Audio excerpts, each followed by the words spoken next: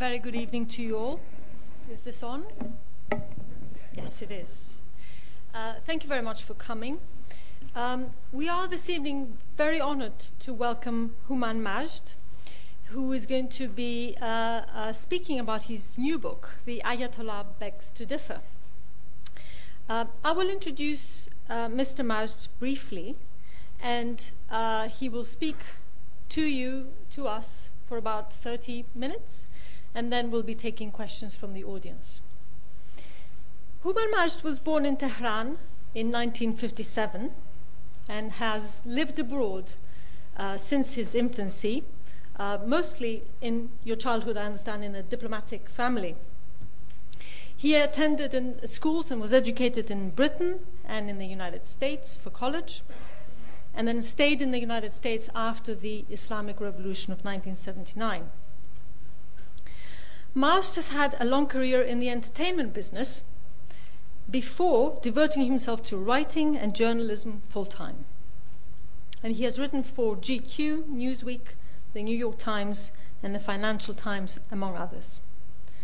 He lives in New York and travels back and forth quite freely to Iran. So far. Aha! So without further ado, please. Thank you. Whatever you prefer. Thanks very much. And full disclosure, I have not been back. I left Iran just a few days before the election and have not been back yet, so I haven't tested whether I travel as freely as I used to back and forth, given that so many people are unfortunately in prison still and accused of treason, people who have done far less than I have to be critical of the Ahmadinejad government. But that said, it's only 3 months ago. When I wrote this book, The Ayatollah Begs to Differ, the title actually ended up being, although I came up with the title 2 years ago, the title ended up being sort of appropriate to today. A lot of people have asked me that in the States about whether this is about a specific Ayatollah or is it about the supreme leader. The answer is no. What I was trying to do with this book was try to give an understanding of who the Iranian people are, who the Iranian government is, how they came to be the way they are, what motivates them, what makes them tick, for want of a better word, because there's so little understanding of Iran and Iranians in the West, and particularly in America, perhaps less understanding in America than almost anywhere else. This is a very educated audience, so I certainly don't want to assume that you don't know. I'm sure you know a lot about Iran, know a lot about the political system, so I don't really want to lecture on how Iran works and so on and so forth. But I'm going to talk briefly about what I was trying to do in the book, but also about what's happened in the last 3 months. One thing that has annoyed me in America is I've done a lot of, unfortunately, had to do a lot of TV shows since the election, and I'm often introduced, as other Iranians are, as an Iran expert. And I usually say there is no such thing. There has never been an Iranian expert in the last few years, and there won't be for a long time. And a prime example is that there isn't a single Iranian, not one, who could have predicted what happened in June of this year with the election. And there wasn't a single Iranian, myself included, who could have predicted what happened in the days subsequent to the election, the unrest, and the civil disobedience, and so on and so forth. So there really are no Iranian experts. So then your question becomes, well, why do you know, who are you to write a book? Well, I am an Iranian, and I feel as much Iranian as I do American. I grew up in the West. I was raised in the West. But I have very strong ties to Iran, and I feel like I do understand Iran, and I do understand the motivations of Iranians. I understand the culture, and that's really what I was trying to get across in the book more than anything else. But much of what I wrote about in the book, which was based on personal experience, and for full disclosure, I'm related to former President Khatami. So I've had a lot of contact at high levels of government, his government, but also subsequently in the Ahmadinejad government as well. And I still have contacts, and I still maintain my contacts with even the Ahmadinejad government, certainly some people in the Ahmadinejad government. And I do understand, I understand them, and I understand some of their motivations, at least I think I do. I'm surprised by them as much as anyone else is sometimes. But as everyone knows, Iran is not monolithic. Iran is not a society that is monolithic. It's not a government that's monolithic. It's not a dictatorship. Most Americans, up until this summer, assumed that Iran was basically a dictatorship. I think, again, the events of these past few months have shown most Americans that it's not quite what they thought it was. There's actually a civil society. People object, people criticize, people protest. Yes, they are brutalized sometimes when they do so, but the fact that it is still ongoing, the debates are still ongoing, the fact that the debates are within the regime, some of the things I point out in the book, and I've tried to explain in the book, shows that this society is still a very vibrant society. It's not a dictatorship. That's not to say that some people in Iran don't want it to be a dictatorship. I would argue that some people in the administration today in Iran want it to be a dictatorship. But Iran it's a multi-ethnic society, as many of you know, with many, many different opinions on what Iran should be. Right now what we're experiencing, and I do talk a little bit about this in the book, we're experiencing an Iran where there's basically two main factions of Iran in the Iranian leadership. The two factions are people who believe that Iran should forever be a revolutionary state because that's the only way for it to maintain its revolutionary ideals and to maintain to remain pure. And there's those who believe either through maturity, people who were revolutionary at one time, who believe that Iran should move into a post-revolutionary phase. And that is what the argument has been in Iran for a very long time. We're just aware of it now in the West, but that argument's been going on for a very long time. We're seeing it much more publicly now. You have people like Ayatollah Rafsanjani, who is one of the architects of the Islamic Republic, who is one of those people who believes Iran should be a post-revolutionary country, should move into a post-revolutionary phase. And then, of course, you have, for obvious, we know that we have people like Ahmadinejad and a handful of clerics who support him, who believe that Iran has to remain revolutionary in order for it to preserve its Islamic system. I happen to believe that Iran should be in a post-revolutionary phase now and should move on from the early vigor of the revolution. That's the big battle that's going on right now in Iran. It's not a battle that we will be able to influence as much as we want to, and as much as America thinks sometimes it can influence, and as much as some people in Iran will accuse the West of interfering in. The reality, it's a battle that they are entirely capable of fighting amongst themselves. It may be violent in times, unfortunately, but I think the future of Iran is good. In some ways, what happened in June, I believe, is actually probably the best thing that could have happened to the Islamic Republic. This fight, I'll call it a fight or a battle between these two factions in Iran, was simmering, was always simmering. Iranians always knew it was there. There were plenty of reform-minded Iranians, pragmatic Iranians, even conservative Iranians who believed that Iran should move forward and move out of this revolutionary phase. But they didn't like to discuss these things openly. These things were not things that you talked about publicly. The elections of June made it a public issue, made it something that everybody became aware of in Iran, including conservatives who supported the Ahmadinejad government. When Obama, right before the election, President Obama said he was heavily criticized for saying that as far as the United States was concerned, there was no difference between Mousavi and Ahmadinejad. He was criticized by the Iranian diaspora and by Iranians inside Iran. But the truth of the matter is he was right. As far as the United States was concerned, there was no difference. Because the reality is that President Obama is the president of the United States, not the president of Iran.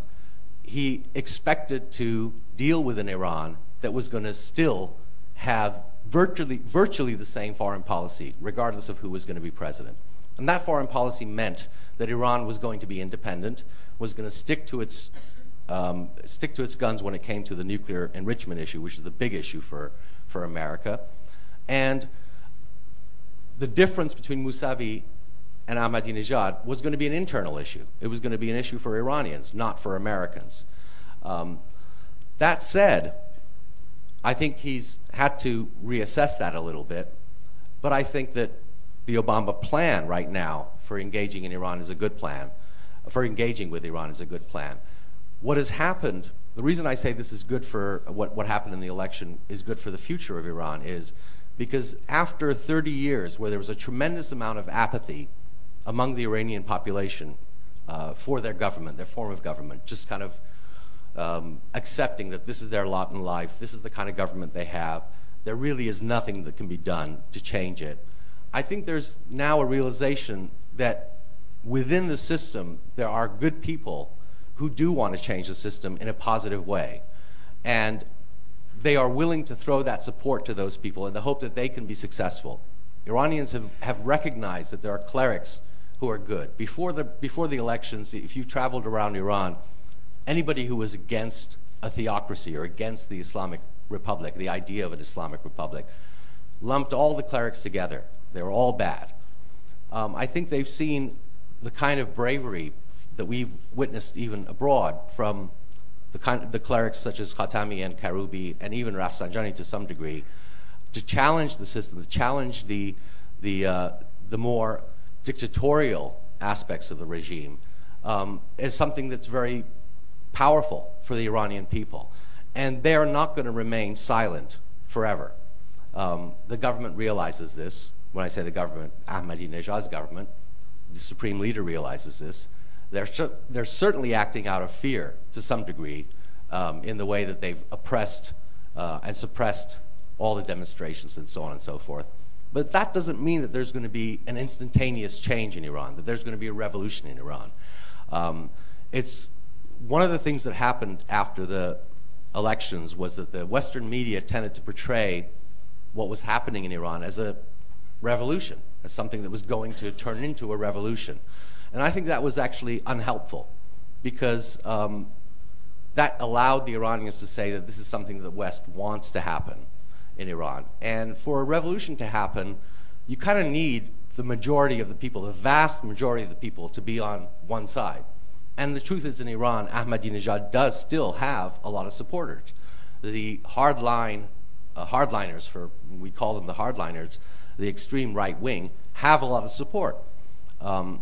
Their support, I think, is diminishing somewhat based on what's happened in the last few months. It's diminishing a lot. But they do have support. So the revolution wasn't going to happen. Certainly not now. It wasn't going to happen in June. It's not going to happen today. But the longer term prognosis for Iran is that the change can happen from within Iran. And we don't have to try to institute regime change from outside. I always thought that was a crazy idea anyway for Iran. Iran, certainly until June of this year, had probably not been as powerful and as independent as it was in 300 years. Iranians have great pride in their history, great pride in their nationhood. This is the only country, only nation state in the region that has been a nation state for millennia, for 2,500 years. It's a multi-ethnic society, a multi-religious society, even though it's a Shia republic now. And Iranians take great pride in their history. We don't really in the West, particularly in America, don't study Persian history. Iranians don't study American history. Iranians study Persian history when they're in school.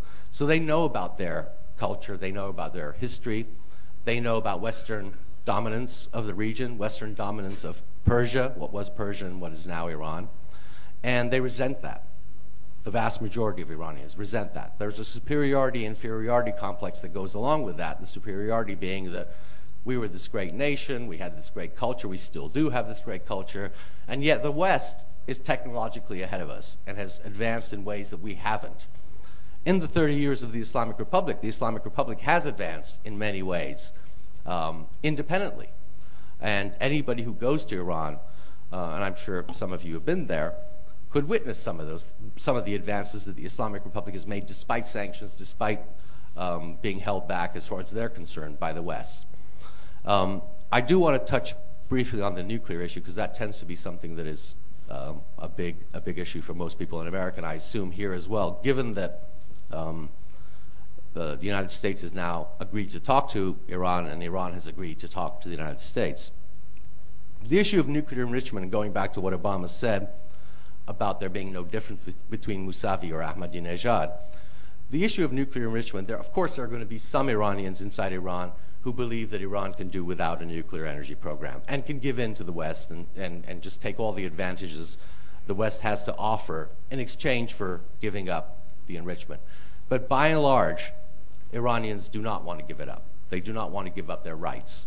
The Iranian government has been very, very, very good in its propaganda to its own people in framing the nuclear issue as an issue of their rights as opposed to just their pride. Iranians actually don't take a lot of pride in things that are Iranian-made, for example. Iranians don't want to drive an Iranian car if they can afford not to. So it's not like, oh, we have this great pride that, you know, this is Persian uranium, so it's better. It's not to do with that. It's really about their rights. Their rights having been denied them for so long by the West. They feel that this is something that they're being, regardless of their government, that they're being singled out for being Iranian. So everybody else in the world who signs the NPT, the Non-Proliferation Treaty, has the right to enrich uranium. But the Iranians should not have that right because we don't trust them. We could argue in the West, as the United States does and Western nations do, that Iran doesn't deserve the trust because it supports terror groups, for example. Well, as far as the Iranians are concerned, as much as it's not the most popular thing that in Iran, that Iran supports Hamas, for example, and Hezbollah, it's not popular in Iran because Iranians don't want to see Iranian money being spent on foreign groups. They like to see the money spent in Iran. In the same way that Americans don't like to see our money being spent abroad, we like to see it spent in America, except on healthcare. But as far as most Iranians are concerned, Hamas and Hezbollah are not terrorist groups. They are freedom fighters, whether we like it or not. And Iran's support of those groups, whether it's financial or military, is not viewed by the average Iranian as being supporting terrorist groups. Iranians are not particularly, don't particularly hate Israel, but they're not fond of Israel either. They've had 30 years of propaganda telling them that the Israelis are oppressing fellow Muslims, Palestinians, although since Iranians don't particularly like the Arabs, they're not very concerned with that. We tend to be pretty racist when it comes to the Arabs, and I think the Arabs can be racist about Iranians too. But there is that Persian-Arab divide there.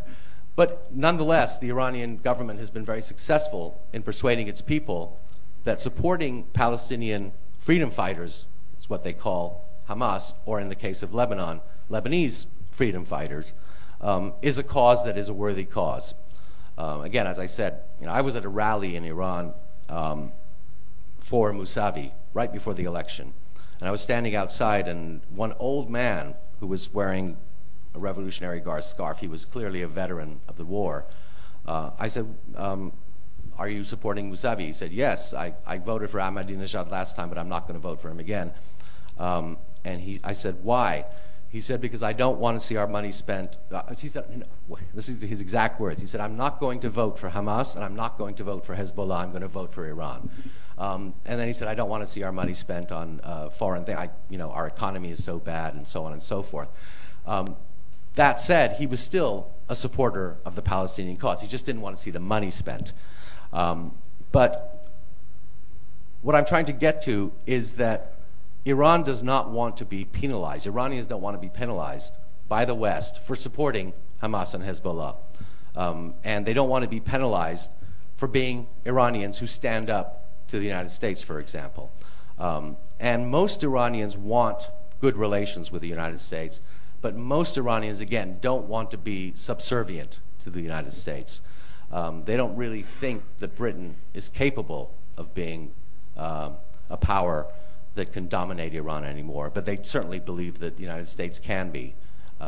So a lot of the things that motivate Iranians, and certainly the leadership, have to do with how they view themselves, their place in the world, and how they view the way the world looks at them. They definitely feel persecuted. They definitely feel that there's a misunderstanding of Iran and Iranians in the West. I was with an NBC television crew who were doing a documentary, a short piece, a 1-hour piece for NBC News in Iran. And so I was traveling with some Americans through a country in Iran, and every place we stopped and they would see these Americans, Iranians would go up to them and say, do you think we're all terrorists in Iran? I mean, they really do think that the Westerners think of Iranians as being all terrorists. This is a problem for Iranians. It's a problem for America, too. But going back to the nuclear issue and what Obama said, there is an understanding among Iranians that we have the right to enrich uranium, and we're going to, regardless of what the West says. We're no longer going to say okay or back down just because America or France or Germany or Great Britain doesn't like the idea of us enriching uranium. Now, the Iranians, of course, are very, very aware of the fact that once you learn how to enrich uranium, you can also probably build a bomb. But they say that's not our problem. Having the knowledge it's not our problem that once you have the knowledge, you can potentially build a bomb. They claim it's for peaceful purposes.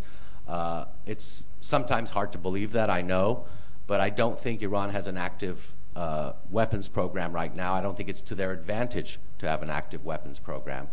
And I think that in dealing with Iran, and I think President Obama has been very good in dealing so far in his dealings with Iran, or at least in his rhetoric, is respecting Iran and respecting that Iranians want to be independent, want to have technology, want to be respected, really, as an equal nation.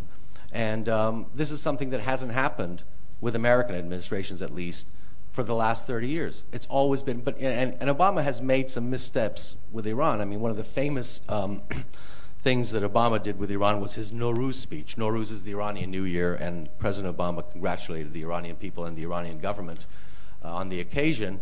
And it was very well received, generally speaking. It was well received by Americans. It was well received by Iranians. But he did lecture Iran in that speech, and that was not well received.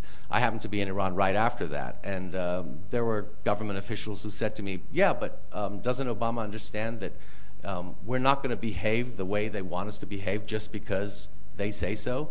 And I think President Obama has backtracked a little bit from that, has understood that in dealing with Iran, you have to understand the mentality of Iranians who are very suspicious of the West, at least the leadership is. And this is across the board, whether they're reformists or whether they're conservatives who are dominating the government now.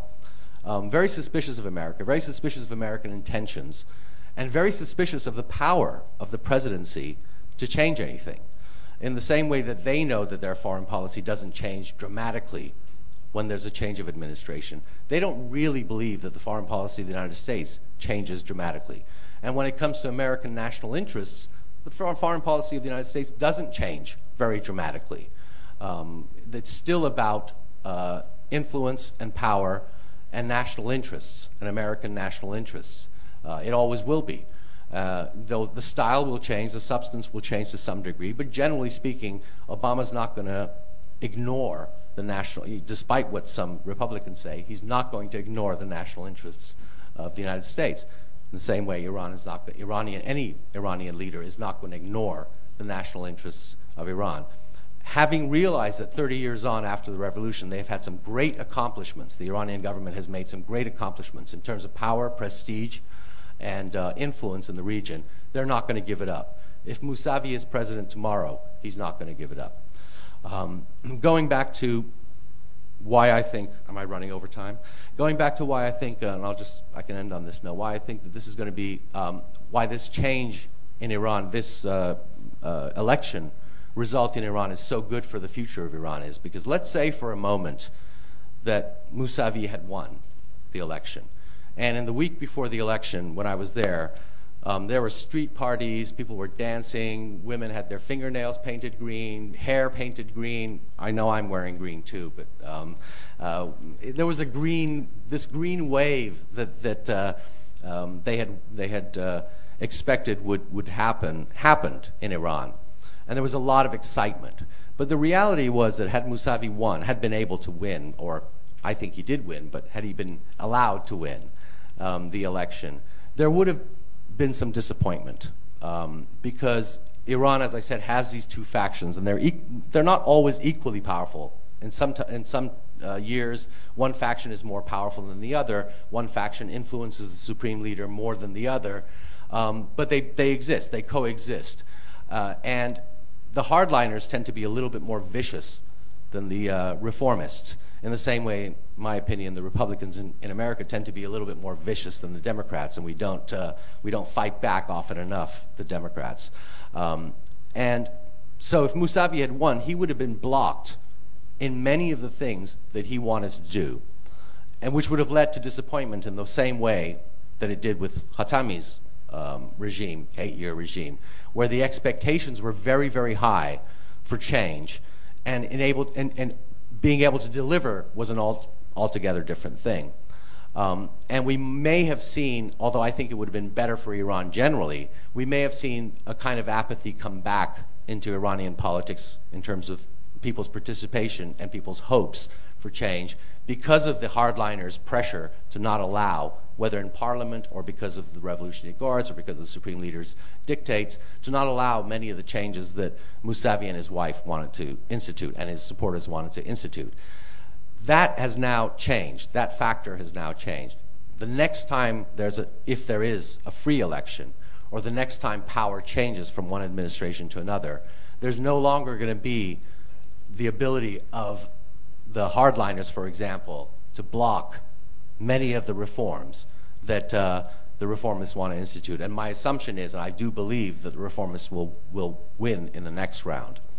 And I don't think that would have necessarily been the case if Mousavi had won. We would have seen America trying to negotiate with Mousavi and trying to do the same things they're going to do with Ahmadinejad. They would have gotten just as far with Mousavi as they're going to get with Ahmadinejad. We would have seen the Iranian population somewhat disappointed by the pace of change, and the Reform Party would have probably been weakened in some ways.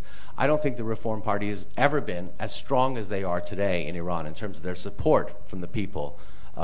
They have gained the support of many people who previously were conservatives or were on the fence, more conservative than they were reformists. So the long-term prognosis for Iran, what I call and what Khatami has called this Islamic democracy, is good.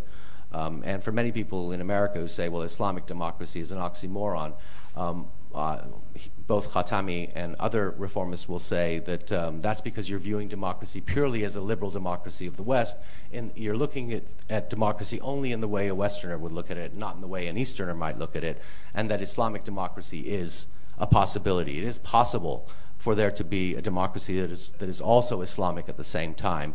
In fact, William Morgan Schuster, who was the Treasurer General of Iran in the 1920s, hired by the Iranian government, an American, to run the economy, and it was actually was sacked by the Iranians under pressure from the British. The British history with Iran is a long one. We can't get into that.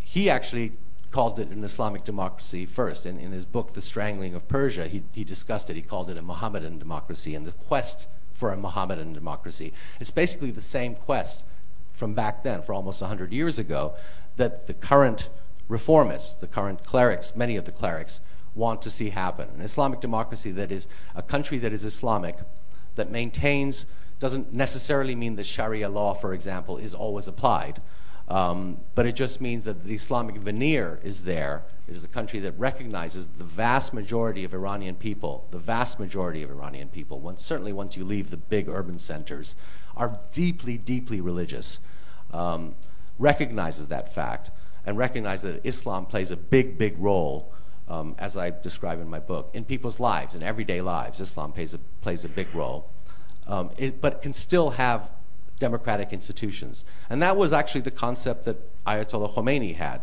and many people will criticize Ayatollah Khomeini, but that was the original concept, that it would be a democratic country with democratic institutions, checks and balances, much in the same way that we have in America with checks and balances, an independent judiciary, independent parliament, a presidency. The only difference is that you had this Velayat Faqih, this Wali Faqih, a supreme leader, which has become a much more powerful office and much more executive office than it ever was intended to be. Now, those changes in Iran towards that Islamic democracy will happen. They definitely will happen. Whether they happen in my lifetime or not, I can't say. And going back to nobody's an expert on Iran, it's impossible to predict how it'll happen. But I do think that what happened in June has accelerated that process. I think a lot of Iranians now feel that that's something that has to happen sooner rather than later. And the fact that the many clerics today in Iran are opposing the status quo and are opposing President Ahmadinejad's government and are opposing what has happened in Iran is a good sign for the future. But I don't want to take up much more time than that.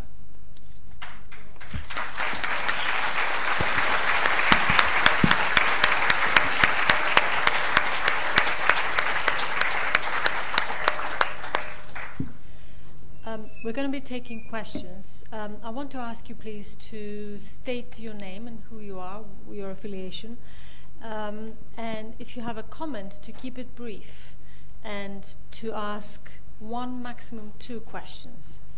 Mr. Mash has decided to take questions one by one, so I'll take one from a variety of places in the audience and then go back to him. Sure. Yes, with a green scarf. There's a microphone which is coming your way. Yeah. I mean, you tend to depict the political situation here as like 2 groups of ayatollahs who are reformist versus hardliners, but don't you think we should start to think about the third faction called Revolutionary Guards, who are trying to marginalize all of ayatollahs from power? I mean, listening to your speech, you just mentioned, you once mentioned Revolutionary Guards. Yeah. But don't you think that they are really the emerging faction, and this election is all about them taking over the power? It's a very good question. Yes, I didn't mention them too much in the speech or in the talk because I mean we could go on for hours about the Revolutionary Guards. What I can say about the Revolutionary Guards is that they are also not monolithic, and I know this from experience. I have met Revolutionary Guardsmen. We've seen reports that aren't confirmed yet that a number of commanders were fired and a number have resigned in the last 2 or 3 months. I know for a fact that there are Revolutionary Guards who supported President Khatami. I know that we know the statistics that 70% of the Revolutionary Guard voted for President Khatami. That said, I agree with you. Right now, the very top leadership of the Revolutionary Guard, the very, very top, including the Revolutionary Guard commander, Jafari, has allied himself with Ahmadinejad, and they have a lot of reasons to want to maintain the status quo, many of them economic reasons, apart from just pure power. But there is some dissension within the Guards, too. And because the rank and file, and you could argue that, you know, if underneath the level of commanders, if the Revolutionary Guards aren't monolithic, then where is the power? If you have an army that you can't rely on your 120,000 men to be on your side, I think you don't really have a monolithic structure. Now that said, the Basij do tend to be monolithic. The Basij tend to be monolithic, although even with the Basij, I'll also give an example. I was with a former Basij member in Tehran, again, 10 days before the election. And I was shocked that he was telling me this because he knew that I was a writer. And he said, in the last election, you know, I personally stuffed 400 ballots for Ahmadinejad. Personally, I wrote his name on 400 ballots and put his box in the box. And I said, well, that's interesting. But he said, but this time, I'm going to do the same thing for Mousavi. It didn't work. Yes. Your name, please, as well. There's so that everyone can hear. The name is Zietlin, unaffiliated. I may have simply misunderstood, and I'd like clarification.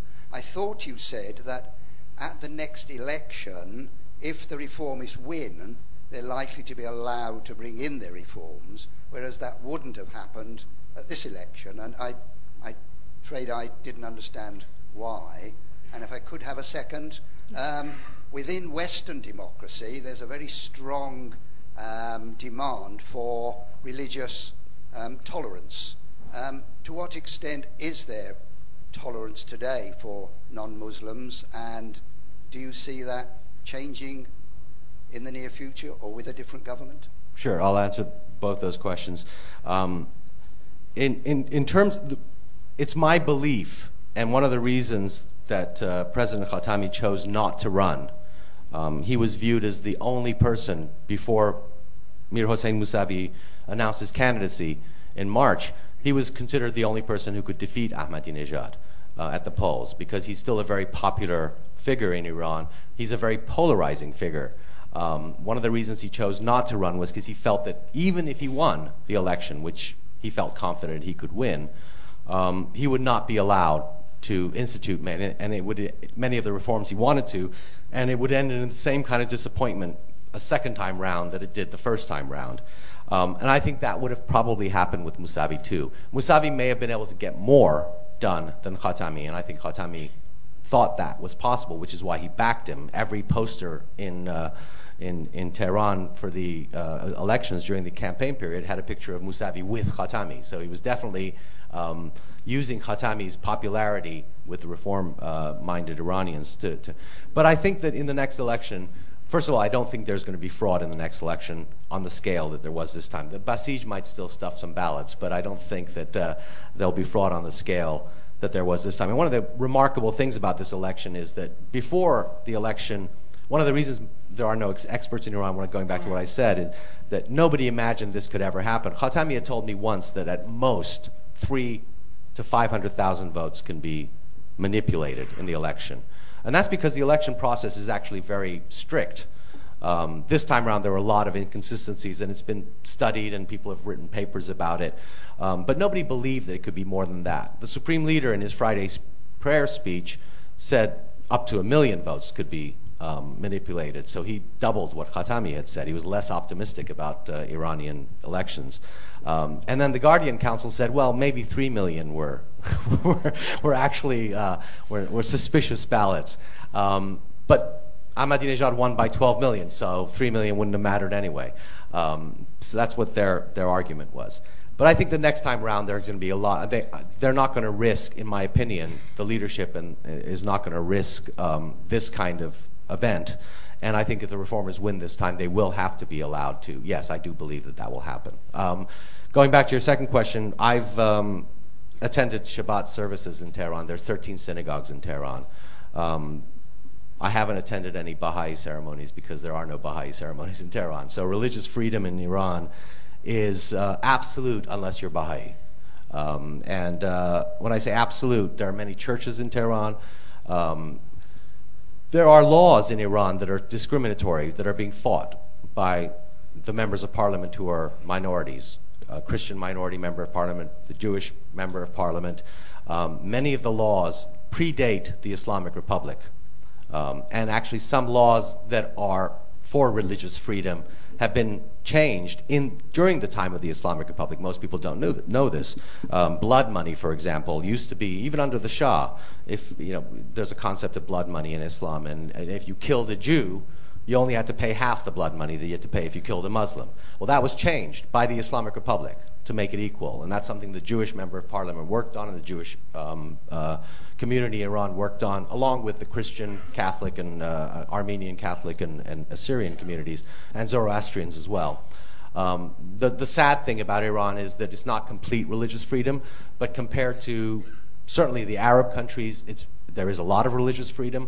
There are Sunnis in Iran, there are Christians, Zoroastrians, and of course there are Baha'is, but they are discriminated against, actively discriminated against, unfortunately. The reason is because they're considered heretics, they're not considered a religion. In Shia Islam, as you know, the missing imam, our 13th imam, has not shown up yet, and the Baha'is claim that, or at least the Iranian Muslims believe that the Baha'is claim that their prophet claimed to be, coming from Islam, claimed to be the 13th imam, and they say that he didn't show up. I don't know a lot about Baha'i faith. I know a little bit about it, and that's something that hopefully will change in the future. But it's unfortunate that right now that for Baha'is there's no religious freedom. Okay, I'll take a question from the top. Yes, over there. Your name, please. Sure. Thank you. Miloš Stefanovic, unaffiliated. A quick question regarding the energy policy, because it touches upon the choice that Iran has made to spend a lot of money on the nuclear infrastructure. Iran sits on the probably top first or second largest or third largest gas reserve in the world. Looking at Iran today, they could easily become the second Russia, making a lot of money exporting their gas and at the same time lighting up its own homes. Why is it that the choice of Iran today is to invest money in nuclear when they sit on so much gas? Well, they do invest. It's a good question. They do, and it used to be American politicians used to say that Iran sits on so much oil. Why does it need to have nuclear energy? It can just use its own oil. There's two answers to that. First of all, the oil is limited. Gas, as you point out, may not be limited. They may be. They may have a much longer history with gas. The answer to that is they are developing the gas fields, and they do want to develop natural gas use. But they also want nuclear energy because they consider it a clean form of energy. They consider it modern. They point out that France has 60% of its energy needs from nuclear energy. It's cheap. It's relatively cheap once it's operating. It's relatively cheap, clean, and relatively safe. But for example, the taxi fleet in Tehran is being converted to natural gas. Many cars are being converted to natural gas. But sanctions, Western sanctions, have caused a lot of problems for Iran when it comes to technology. I was at a speech by Ahmadinejad a couple of years ago in Tehran. He was giving a speech, and he said, and this is one of the reasons he does have popularity, is because he's a good speech maker. He said that for pollution, Iran is a very polluted country, particularly Tehran is one of the most polluted cities in the world, mainly from automotive pollutants. He said that we want to convert virtually our entire automotive fleet, government and even private cars, to natural gas. So we went to a German company and we asked to get these tanks, these natural gas tanks, or the technology to build them. And the Germans said, we'd love to sell them to you, but the Americans won't because there's dual use. You could use them as explosives and so on and so forth. He said, you know what we said to the Germans? We said, fine, we're going to build our own. And we have built our own. And he announced that Iran had built its own plant to manufacture natural gas canisters. So sanctions have an effect on it, have an effect on how they can develop natural gas and even the oil industry. But Iran's view is that they can't rely on the West or any outside source of energy. So when they look at the time when they run out of oil or when natural gas is not an option for energy, they want to be able to provide their own energy. So they are insisting that they must have the ability, if not actually to use it to run their nuclear power plant, the ability to enrich their own fuel. Yes. Thanks. Going back to the question of Jewish community in Iran and religious freedoms, are any members of those Jewish communities able to openly support Israel on public? Is that part of the religious freedom? No, that's not part of religious freedom. But neither can a Muslim. Is that part of my religion to be able to support the state of Israel? Yeah, that's a fundamental question. Well, I mean, it's not. It's okay. It's a borderline, but it's pretty important, right? Well, it depends on how you define. Iran's view on Israel is, everyone knows Iran's view on Israel. It's not a question of whether you're a Jew or not. Nobody can openly support the state of Israel. If you're saying to the Iranians that by being a Jew you have to support Israel, or by definition as a Jew you automatically support the state of Israel, I actually don't agree with that, because I think I have many American Jewish friends who don't automatically support the state of Israel. They support the existence of the state of Israel, and I think there are plenty of Iranian Jews. I mean, they may not they're known to support the existence of the state of Israel, which Iran does not. But supporting Israel, you're absolutely right. That freedom does not that freedom does not exist for any Iranian, whether you're Jewish or not. That said, Iranian Jews have managed to convince the government, at least they did under Khatami, and it's extended into the Ahmadinejad government, that Iranian Jews can travel to Israel, which is banned for Muslims. And Iranians who have emigrated to Israel can travel back to Iran to visit their family, again, with the government turning a blind eye to it because it's not official, it's an unofficial policy. But the Jewish member of parliament today in Iran, Dr. Morazadeh, is working hard to see if they can change it to make it an official policy that for religious reasons, in the same way, and their argument is, and there are Ayatollahs who agree with them, because I've talked to Ayatollahs who agree with them, that in the same way that Iranians don't support Saudi Arabia, in fact hate Saudi Arabia mostly, but still travel to Saudi Arabia to go to visit Mecca, we as Jews, we might hate Israel. In fact, we hate them. But we still have to go to the Wailing Wall. We still have to go. It's our holy site. And you, as a Muslim, would understand that. It's a good argument, and it might work in the future, at least for Iranian Jews. It won't work for Iranian Muslims. Over there, please. Yes. Mehdi Bazi, I'm an independent oil consultant. How can you have a democracy existing within a theocracy when the supreme leader has all the say?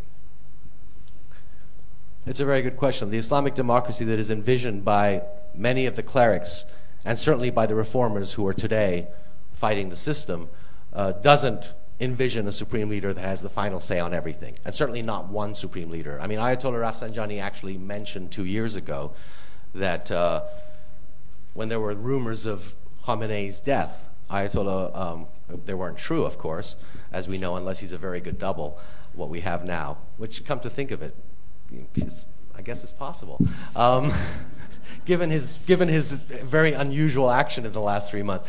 Ayatollah Rafsanjani actually mentioned that Khomeini had said that the Velayat al-Faqih need not be one person, could be an assembly of kind of an assembly of experts, smaller than the 82-person assembly of experts, who kind of, so it makes it a more, again, there's even more possibility of there being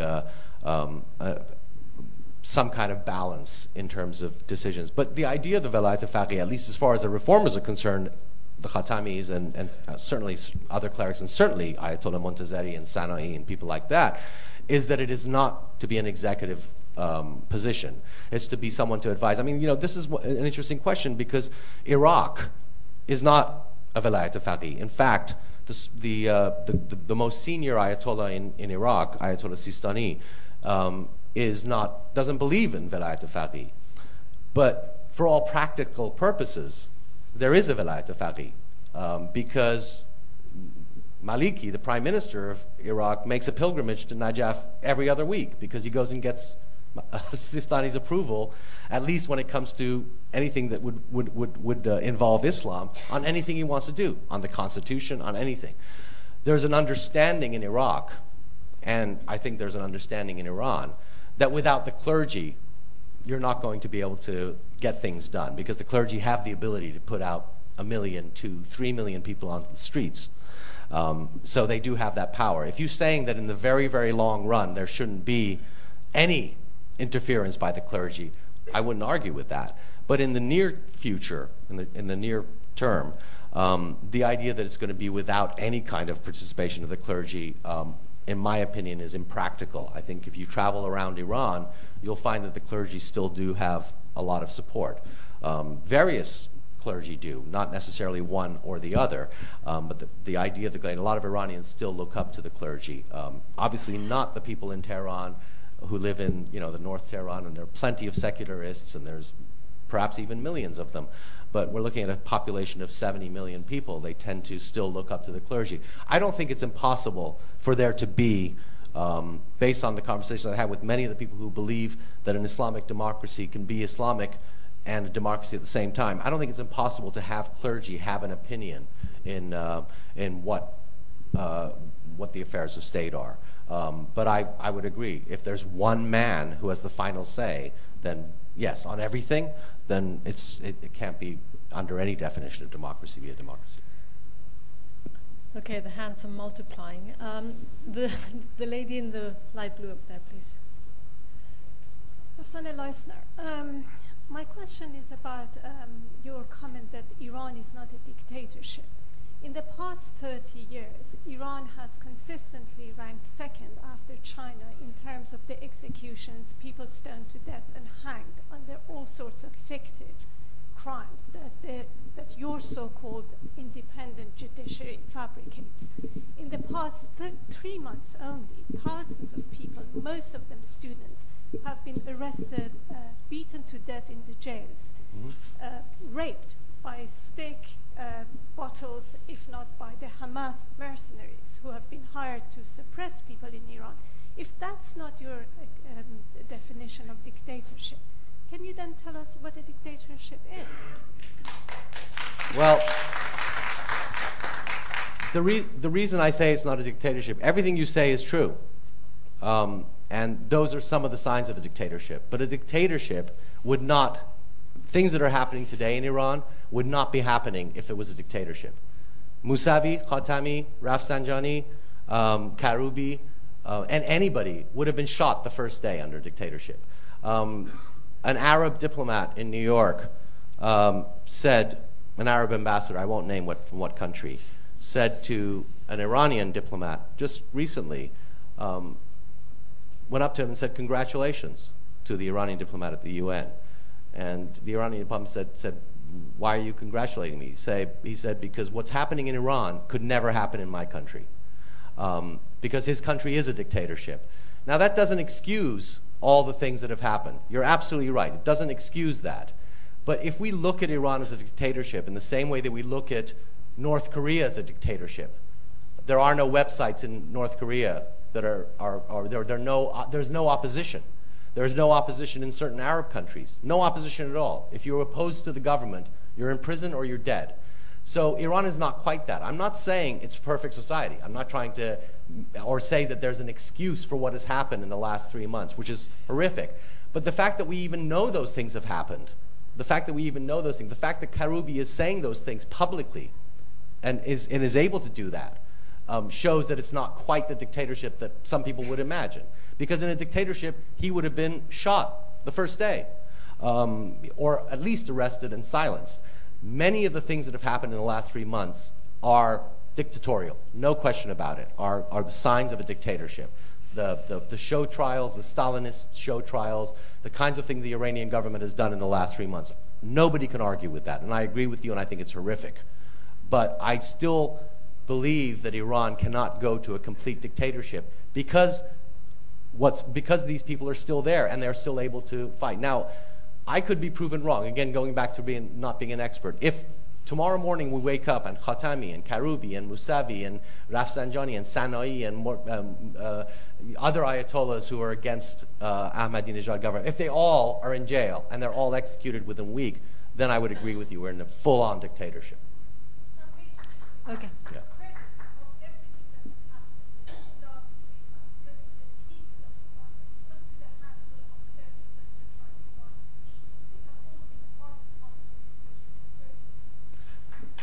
They have been a part, but I think if you don't think that they're brave right now for what they're doing, I think that's also underestimating them too. I think that the people of Iran, it is the people of Iran. You're absolutely right. It's always the people. The legitimacy comes from the people, always. Any movement's legitimacy comes from the people and not just from the leaders. But without these leaders, without Karoubi, without Mousavi, we tend to disagree on this, but I think that without those people, without those leaders that they're at the forefront of fighting the system, that it could descend into a full-on dictatorship. If they gave up, then they would be part of a dictatorship. Yeah. Over there, please. Good evening. My name's Robert Cook. After what's happened to Iraq with the weapons of mass destruction and everything else, is anything likely to happen to Iran in that, Israel in particular, accusing Iran of so many horrible things and developing a weapon? Is that not likely to force Iran's hand into developing nuclear weapons for perhaps self-defense? Well, I think that it's a good question, because I think if Israel attacks Iran, then I think that decision would have to be made by the Iranian leadership, and I think it would be very unfortunate. I think they would want to develop nuclear weapons. I think that if Israel doesn't attack Iran militarily, if Iran doesn't feel threatened, which it does right now, unfortunately, if it doesn't feel threatened, that I think it's less likely that Iran would make that move to developing nuclear weapons. Again, they're smart enough to realize that once you have an enrichment process on your own soil, you can monitor it, you can make low-enriched uranium, and then it's very easy to go to highly enriched uranium. The designs for a warhead, they already have those designs. But to go to an active program, the risk is too high right now that it would be discovered and they would be proven to be liars. There's no reason for it. Sometimes just being able to do it is enough of a deterrent. So, but obviously, if they felt they were going to be attacked, I think that the chances would be that they would go to that, yeah. But I don't think, and even the American intelligence community does not think that they have an active program today, right now. But it's possible that they could in the future, yeah. At the back there, please. We have another 25 minutes, so there's plenty of time for everyone to ask their questions. Yes. Hi, my name is Mani Tehrani. I have a question in two parts, actually following from this lady's question. Don't you think, or wouldn't you agree that, first of all, the fact that the world is now aware of what's happening in Iran is not thanks to the current government or the current system in Iran, but because of technology, which is Western? That's my first point. Second point is, wouldn't you also agree that the current leaders in Iran, the opposition leaders, are only there because there is a rift between the two factions? If this rift wasn't there, which probably is, and I'm just assuming here, is because of financial priorities swinging towards Ahmadinejad supporters in the last 4 years, and now there's not enough money to go around, wouldn't you say that's the only reason that they're standing up for the people, just because? It's a good question. I don't think it's financial, to be honest with you. I mean, Ayatollah Rafsanjani, who is notorious for being the richest man in Iran, if not the world, some people say, has not lost any of his wealth in the 4 years that Ahmadinejad has been president. He hasn't suffered financially, and neither have any of the other people who are vying for power. There's always a question of power. I think anybody who goes into politics likes having power. So the motivation of power is definitely there. I'm not being that generous to say that they are, doing the people's bidding necessarily, and there's certainly some of them who are accidental leaders. I don't think there's any question about that. But I don't think it's the motivation is power. Based on the conversations that I've had and the people I've spent a lot of time with in Iran, I think that they really do believe that, and I know some people would disagree with this, some of them were revolutionaries, hardcore revolutionaries in the 80s, and in some cases oversaw some very, bad things, jailing of opponents and all that stuff. Now, if you believe that people can never change, then you should hold them responsible and, not accept them. But I actually tend to believe that people can change. And I think some of these people, if not all, but some of them, have changed and have matured, certainly have seen either the errors of their ways or have come to realize for pragmatic reasons, for practical reasons, that Iran cannot be the country it is today if it wants to progress, and if the future for their own children, whatever the motivations are, the future of Iran to be a better future, that they have to progress and reform the system. There are people who are just many Iranians in the diaspora who just cannot stand this regime and will never excuse it for anything, for many of the things it's done. And I respect that view. I don't disrespect that view. But from a practical standpoint, of where can we go, I think these are the leaders we have. Who else is there? If you think that the Mujahideen, who most Iranians inside of Iran don't support, are going to be the future leaders of Iran, well, they're an opposition group. If you think Reza Pahlavi, who is the former Shah's son, is going to be the future leader of Iran, again, he doesn't have much support in Iran, very little support in Iran. These are the leaders we have for those people who want to see reform and want to see change. We may not agree with them all the time, but I don't think the motivation is money in this case. I think for some people it might be, yes, but the rich in Iran have grown richer under Ahmadinejad, whether they're on the reform side or the conservative side. The lady there in the pink blouse. Thanks. Following on from a slightly different direction from the previous speaker, I wonder if perhaps you could explain what you think is behind the main divide in Iranian politics, which I believe you described as people who want the revolution to carry on pristinely versus those who think there should be some sort of move on.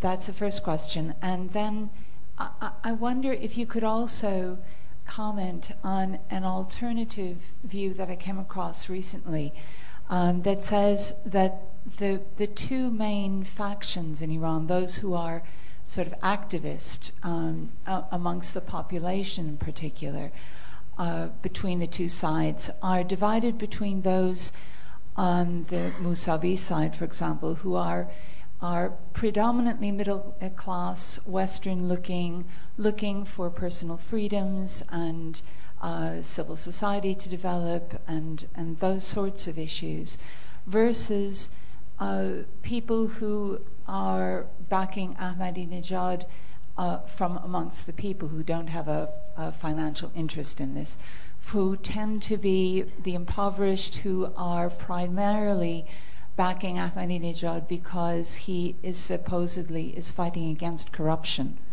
Thank you. Yeah, I'm not sure I understood the second part. What the question was in the second part. Comment on that. Oh, comment on it. Okay. Who Ahmadinejad and Mousavi supporters are. The first part of the question, I mean, I think it fundamentally boils down. That's how I describe it. It fundamentally boils down to people who believe the difference between these two factions, and they actually exist within ministries. Haleh Esfandiari, who was the Iranian American who was in jail in Iran 2 years ago for 4 months for being a spy. She describes in her new book, which she sent me, and we've talked about this, about within the intelligence ministry, there was these two factions. The one faction that believed she was innocent because the whole thing was ridiculous, what the other side was saying, and it depended on the day who was going to be interrogating her and who was going to say she was going to be freed and not freed. And ultimately, the pragmatic ones, the ones who wanted to move past this revolutionary phase, were the ones who won out. In her particular case, obviously, right now, the revolutionaries are the ones who are winning out. I think it boils down to that. I think that a lot of the people that I describe, whether it's Khatami or Mousavi, although Mousavi hasn't traveled very much, they have matured in the last 20 years, in politically matured. They've traveled, they've studied, they've been to the West.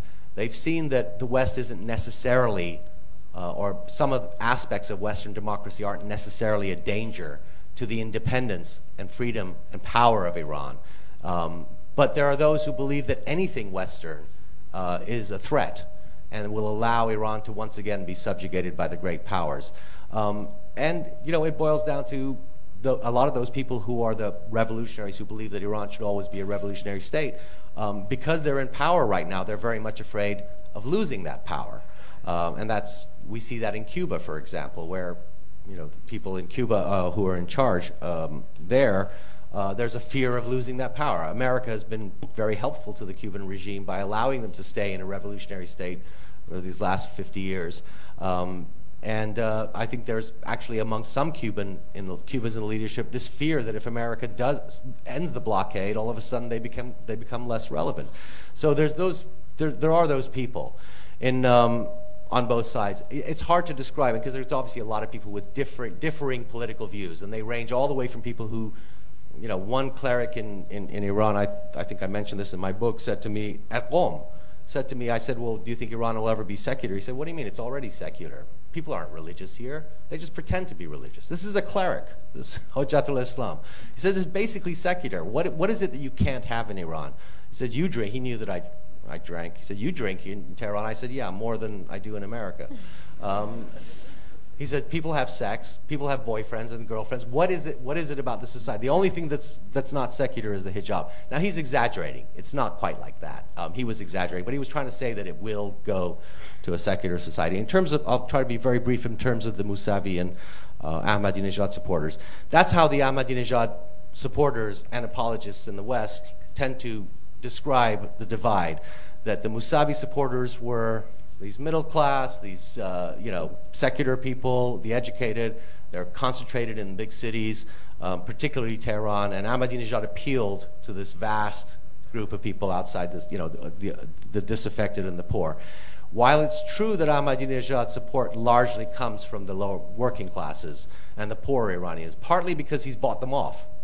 He doubled the salaries of retired government workers, for example. The government's the biggest employer in Iran, just in the last 2 months of the campaigning. Now, if you get double the salary, you kind of want to vote for the guy, generally speaking. If your salary is double, you're hoping that it's going to get doubled again after he wins. But the truth of the matter is that Mousavi was in fact able to get a lot of support from the working class as well. It came late, but there was a lot of support. And one of the things that one of the Mousavi campaign people said to me late in the campaign was, don't make the mistake to think that farmers and all the rural people are going to vote for Ahmadinejad. I said, why do you say that? He said, because this government has gone out and built universities throughout Iran. There are thousands of universities now, virtually. In almost every small town there's a university. It's a very highly educated population, a lot of university students. He said, every farmer, every uneducated farmer, every working class worker has somebody, a daughter, a son, a niece, a nephew, who's in college. And those kids are all with Mousavi, and they will persuade their parents to vote for Mousavi. And I think there was some element of truth to that. I don't think it's true that Ahmadinejad had all of the rural communities and all of the working class and all of the poor. I was in Javadieh, which is south of the railway tracks in Tehran, which is was at one time a slum. It is very, very working class, even though there's a lot of rich people there now. But it's still working class. And I was surprised to find people cursing Ahmadinejad in the weeks prior to the election, saying mainly because of the economy, not because of foreign policy, not because he said Israel should be wiped off the map, not because of any of those reasons that we would like to think, just because of the economy. The gentleman there.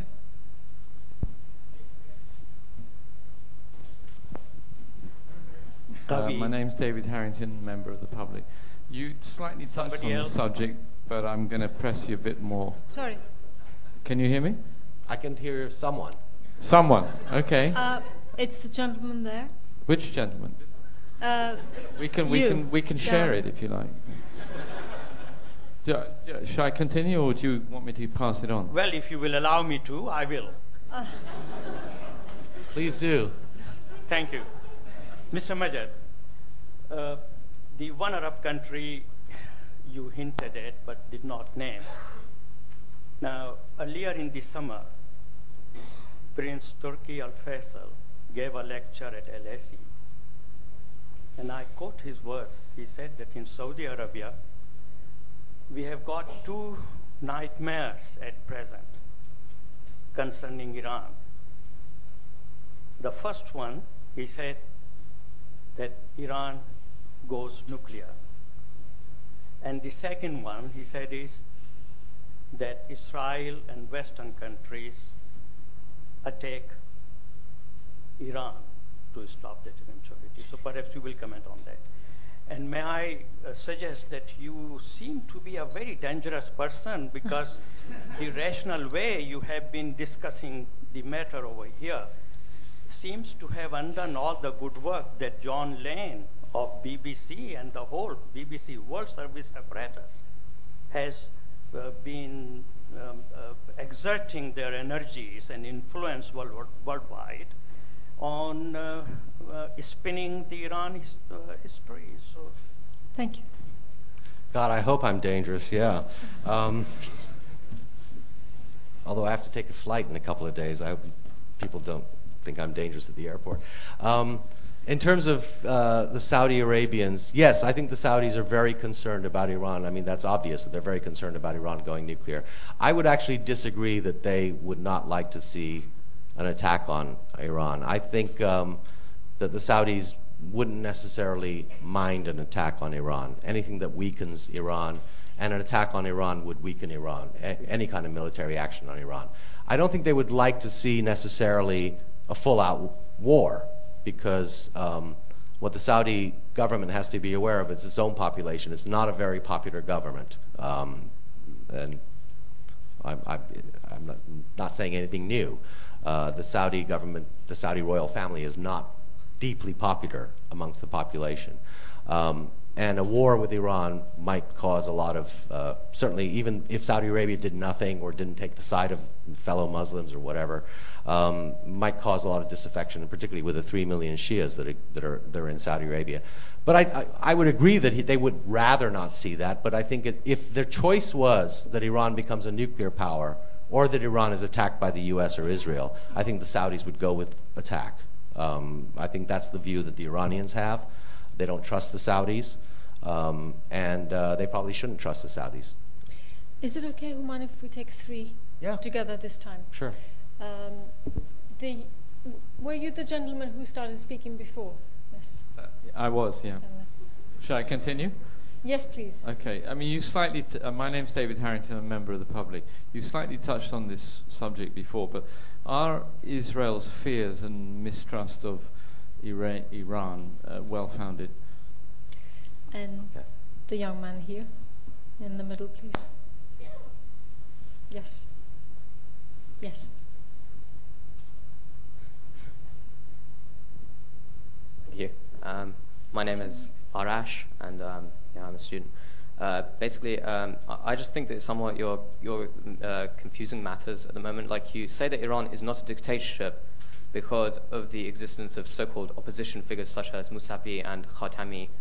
I think, again, this is a rather misleading comment to make, seeing as these men are all devoted servants of the regime. I mean, Khatami was Minister of Islamic Guidance for, like, years, and he censored many, many forms of media, newspapers, films, etc. And Mousavi was Prime Minister during the massacre of tens of thousands of political prisoners in the 80s.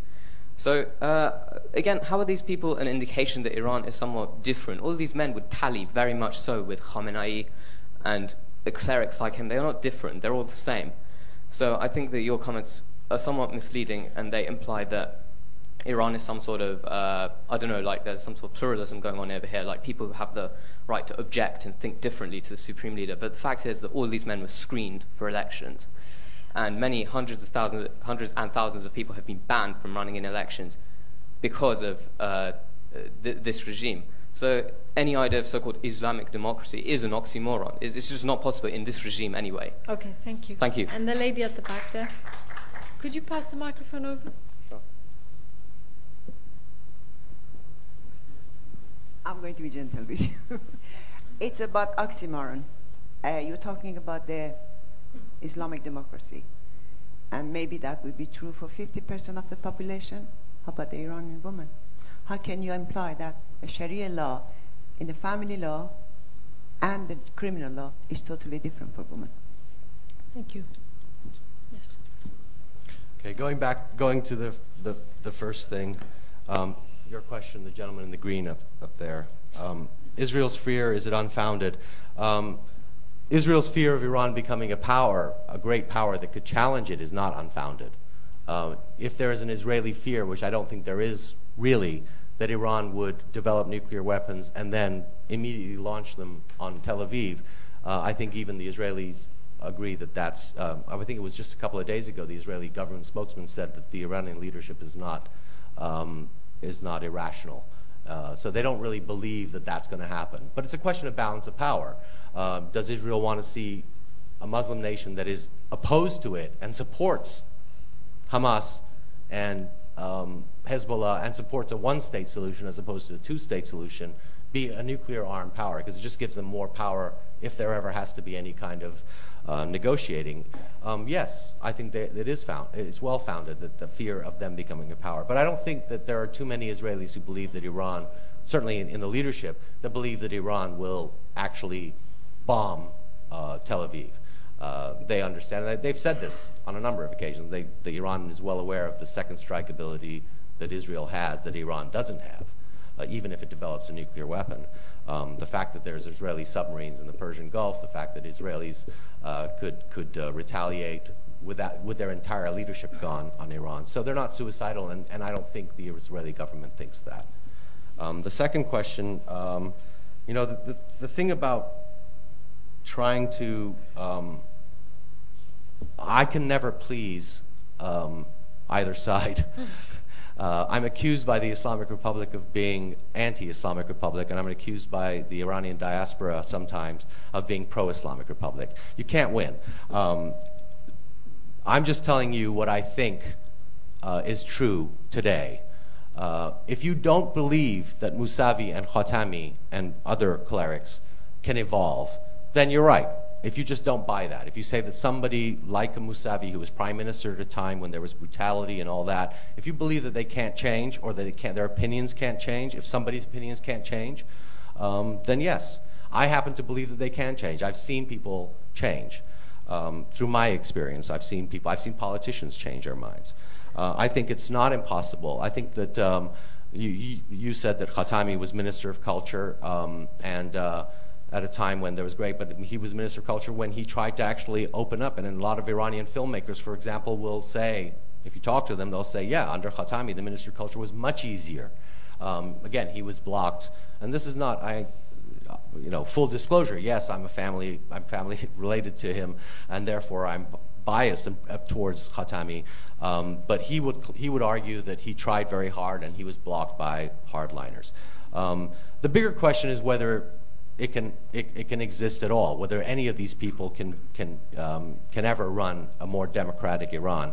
And I would argue that they can. I would argue that these people are standing up to Khamenei. You're saying that Khatami was, loyal to Khamenei. He's loyal to the system, loyal to the Islamic Republic, and they've always said that, and so has Mousavi, loyal to the Islamic Republic of Iran.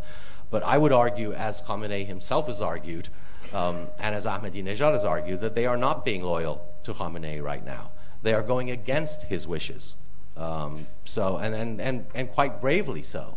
Every single day, we could on any given day, we could see the arrest of any of these figures. It's been threatened, so I would disagree with that. In terms of women, you're absolutely right, but I would also argue that many of the laws, as women activists in Iran who are fighting some of the discriminatory laws, would say that many of the laws that are discriminatory right now in Iran predate the Islamic Republic. They were under the Shah. Under the Shah, if you were a woman, well, this happens to be true. Well, allow me to finish. Under the Shah, goes back for over 100 years. If a woman wanted to travel, she had to have the permission of her husband. That is true. Under the Shah, it's absolutely true. You can check your sources. That's absolutely true. You had to have the permission either your father or your. That's a law that they're trying to change right now. There are female activists who are trying to change, and they actually have the support of a few of the, not all of the Ayatollahs, but a few of them. So they're hoping to change that law so that women don't have to get permission from their husband to get a passport. Right now, that's a law that is left over from then, and it's still there. The inheritance law, where women inherits half what a man does. That's also from the Shah's era. That's not something the Islamic Republic. This is not in defense of the Islamic. I'm just trying to explain that these are not laws that were made by the Islamic Republic.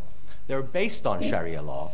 That's true, but the Shah also had that law on the books at the time. There are people who want to change that. There are plenty of Ayatollahs in Iran, mullahs, clerics, as well as lay people, judges, who don't believe that Sharia law needs to be applied in every single case. And fortunately in Islam, we can interpret Islam and we can interpret Sharia. Having the Ayatollahs, we are a little bit more able to interpret Islam than Sunnis are. So if you have a very liberal interpretation, then those things can change. I believe that those can change in the longer term future. But you're absolutely right. Right now, today, you're absolutely right. Women do not have all the equal rights that men do. Two questions at the back, and the young lady in the red. Please keep them brief. Hi there. My name is Kıvanç. I work as a strategist in a telecom company. Mm-hmm. From a energy supply mix perspective, I think it makes a perfect sense for Iranian government to invest in nuclear energy. If there were no sanctions on Iran, I think there would be more foreign direct investment that comes and exploit the natural gas anyways. But they should invest in all of them anyways. Finland does the same, Russia does the same, UK does the same, Turkey does the same. So it makes sense.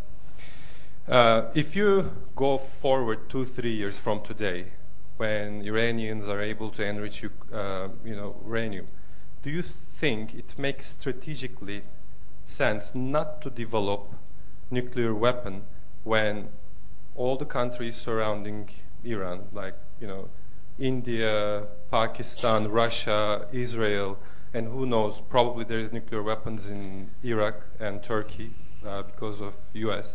Does it make strategically sense not to invest in nuclear weapons? Thank you. Behind you there. Please keep it brief because we only have 5 minutes. Yeah. My question was on the, you said that you believe that if there's an election coming up, the reformists would win. I have 2 quick questions on that. One is, why do you think that there won't be fraud in an upcoming election? And why do you think that the young people who came out and voted this time won't be disenchanted to come out and vote next time?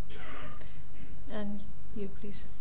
I understand you have been in Iran before election.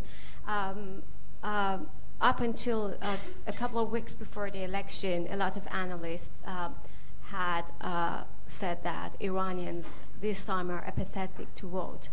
But after the election, we saw such massive participation of people. Can you suggest any specific reason for this participation? And I have no affiliation. I'm a student at LSE. Thank you. I'll address the first question. The strategic sense to not build nuclear weapons. That's a difficult question to answer. You could argue that if people know that you can build nuclear weapons, that may be enough of a deterrent. If you have the knowledge and you have the fuel and you have the warhead technology. I think there is a strategic reason for them to not develop nuclear weapons, because I think that, yes, it's true that Pakistan and India have nuclear weapons, and that's considered a fait accompli, and nobody's going to argue about it, but people view Pakistan and India nuclear weapons as pointed at each other, and they kind of cancel each other out in a way. With Iran, they would view it differently, and I think the Iranian government understands that, and I think that they would, the penalties for going to a nuclear weapon phase would be probably more than they would want to bear. Because to do that, they have to kick out the inspectors, they have to withdraw from the NPT and say, okay, do what North Korea is doing, and say, okay, we're building weapons, now what? And where they are in the world, the region, I think the cost-benefit analysis for them is probably not good, because the Saudis would end up having nuclear weapons, and then it would be a bunch of weapons pointing all over the place instead of just those two at each other. So I don't think that right now anyway, but I do think that if they ever come under attack, that they will be incentivized to develop nuclear weapons so they don't ever come under attack, yes. The disenchanted voters that Mr. Khosrow pointed out quite rightly, I think they are disenchanted. I mean, we're talking about the next parliamentary elections, I guess, are in a couple of years. But the next presidential election is 4 years. A lot of people were disenchanted when George Bush won, but we still came out and, voted again. I think that people will come back to the process as long as they think the process has been reformed to the point where the elections won't be fraudulent. If they think that the process is exactly the same, I would agree that people might not come out and vote at all, or a lot of people won't come out and vote. But I think that's one of the things that's happening right now. There's a lot of talk in Iran about changing the system, the voting system. There's a lot of discussion about how that's going to be managed. So I don't think that, maybe I'm being overly optimistic, but I think that that's a possibility that we could see the reformers come back. I mean, they haven't given up. So if they haven't given up, I don't see why we should give up. And I don't think the voters should give up either, and I don't think the voters will give up. And which goes straight to, I think, the question that you asked, because a few weeks before the election, there was a lot of apathy, absolutely. I was in Iran doing a story for Newsweek in April, and at the time, everybody I talked to said, oh, Ahmadinejad's going to win, including the reformists. They said, oh, it looks like he's going to win, unless we can get a huge turnout. We got to get more than 60%. If it's less than 60%, Ahmadinejad wins. What happens in Iran is things happen at the last minute. It happened when Khatami was elected in 97. Khatami didn't think he was going to be president until 2 days before the election. Literally, 2 days before the election was when his own internal polls said, oh, we stand a real chance of winning this thing. In that election, the supreme leader had openly backed his opponent, Nater Nouri. Iranian campaign period is a very short period. It's by law mandated to be, in this time around it was 4 weeks. Last time around it was only 2 weeks. People don't get excited until they start seeing rallies, until they start seeing speeches, the debates. This time around was the first time we had debates on television. But yeah, there was a tremendous amount of apathy, and people believed that Ahmadinejad was going to win based on that. There was a poll that was done, the only scientific poll that was done May 15th, I think, which showed that Ahmadinejad was going to win with a margin of error by almost exactly the margin that he did win, which leads me to believe that the Guardian Council actually took those numbers and said that's what happened. But people in America who have tried to defend Americans who've tried to defend the Ahmadinejad government have suggested that that was the only scientific poll done, and that was on May 15th, and then, therefore, why would we be surprised if he won by 65%? And that would, of course, ignore the fact that that was a month before the election, and Iranian elections notoriously get exciting, and people get interested in them in the last few weeks. As I said, I was there in April and May, all the way up until the election, and I didn't see any real interest until literally the last 2 or 3 weeks. So things changed like that. Is it okay to have one more quick one just over there? No, it's the entirely up to gentleman you. there. Very briefly, please. Yeah, because thanks. it's 8 o'clock. My name's John Hunter, a member of the public too. I was wondering about Israel. If Israel gave up the West Bank, the Golan Heights, and the Jerusalem part of the Arabs, would Iran then say Israel could exist as an independent state? Or would they still say it has to disappear? Disappear from the pages of time. I think, well, Iran's official position, I'm not talking about Ahmadinejad's, but Iran's official position, which has been reiterated by the supreme leader, is that they will do whatever the Palestinians want.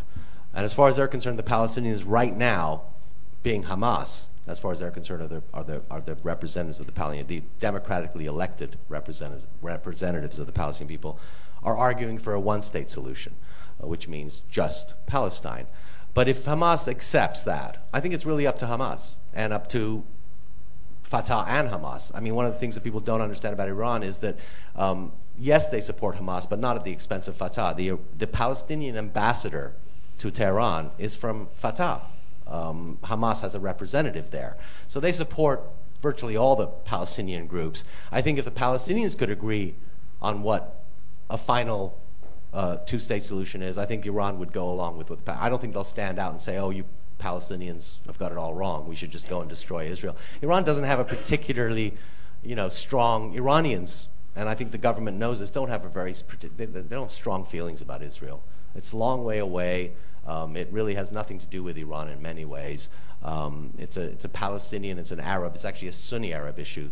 So there isn't an emotional thing about it. The only emotional aspect for some deeply religious Iranians is the issue of Jerusalem. So, but really, I don't think that in the long run, if the Palestinians make peace with the Israelis, that the Iranians would stand in that way. Thank you all for your questions. Those of you who didn't get to ask them, our speaker will be signing copies of his book outside for another 25 minutes. Sure. But most of all, I'd like you to all join me in thanking Houman Majd for a very interesting talk. Thank you very much.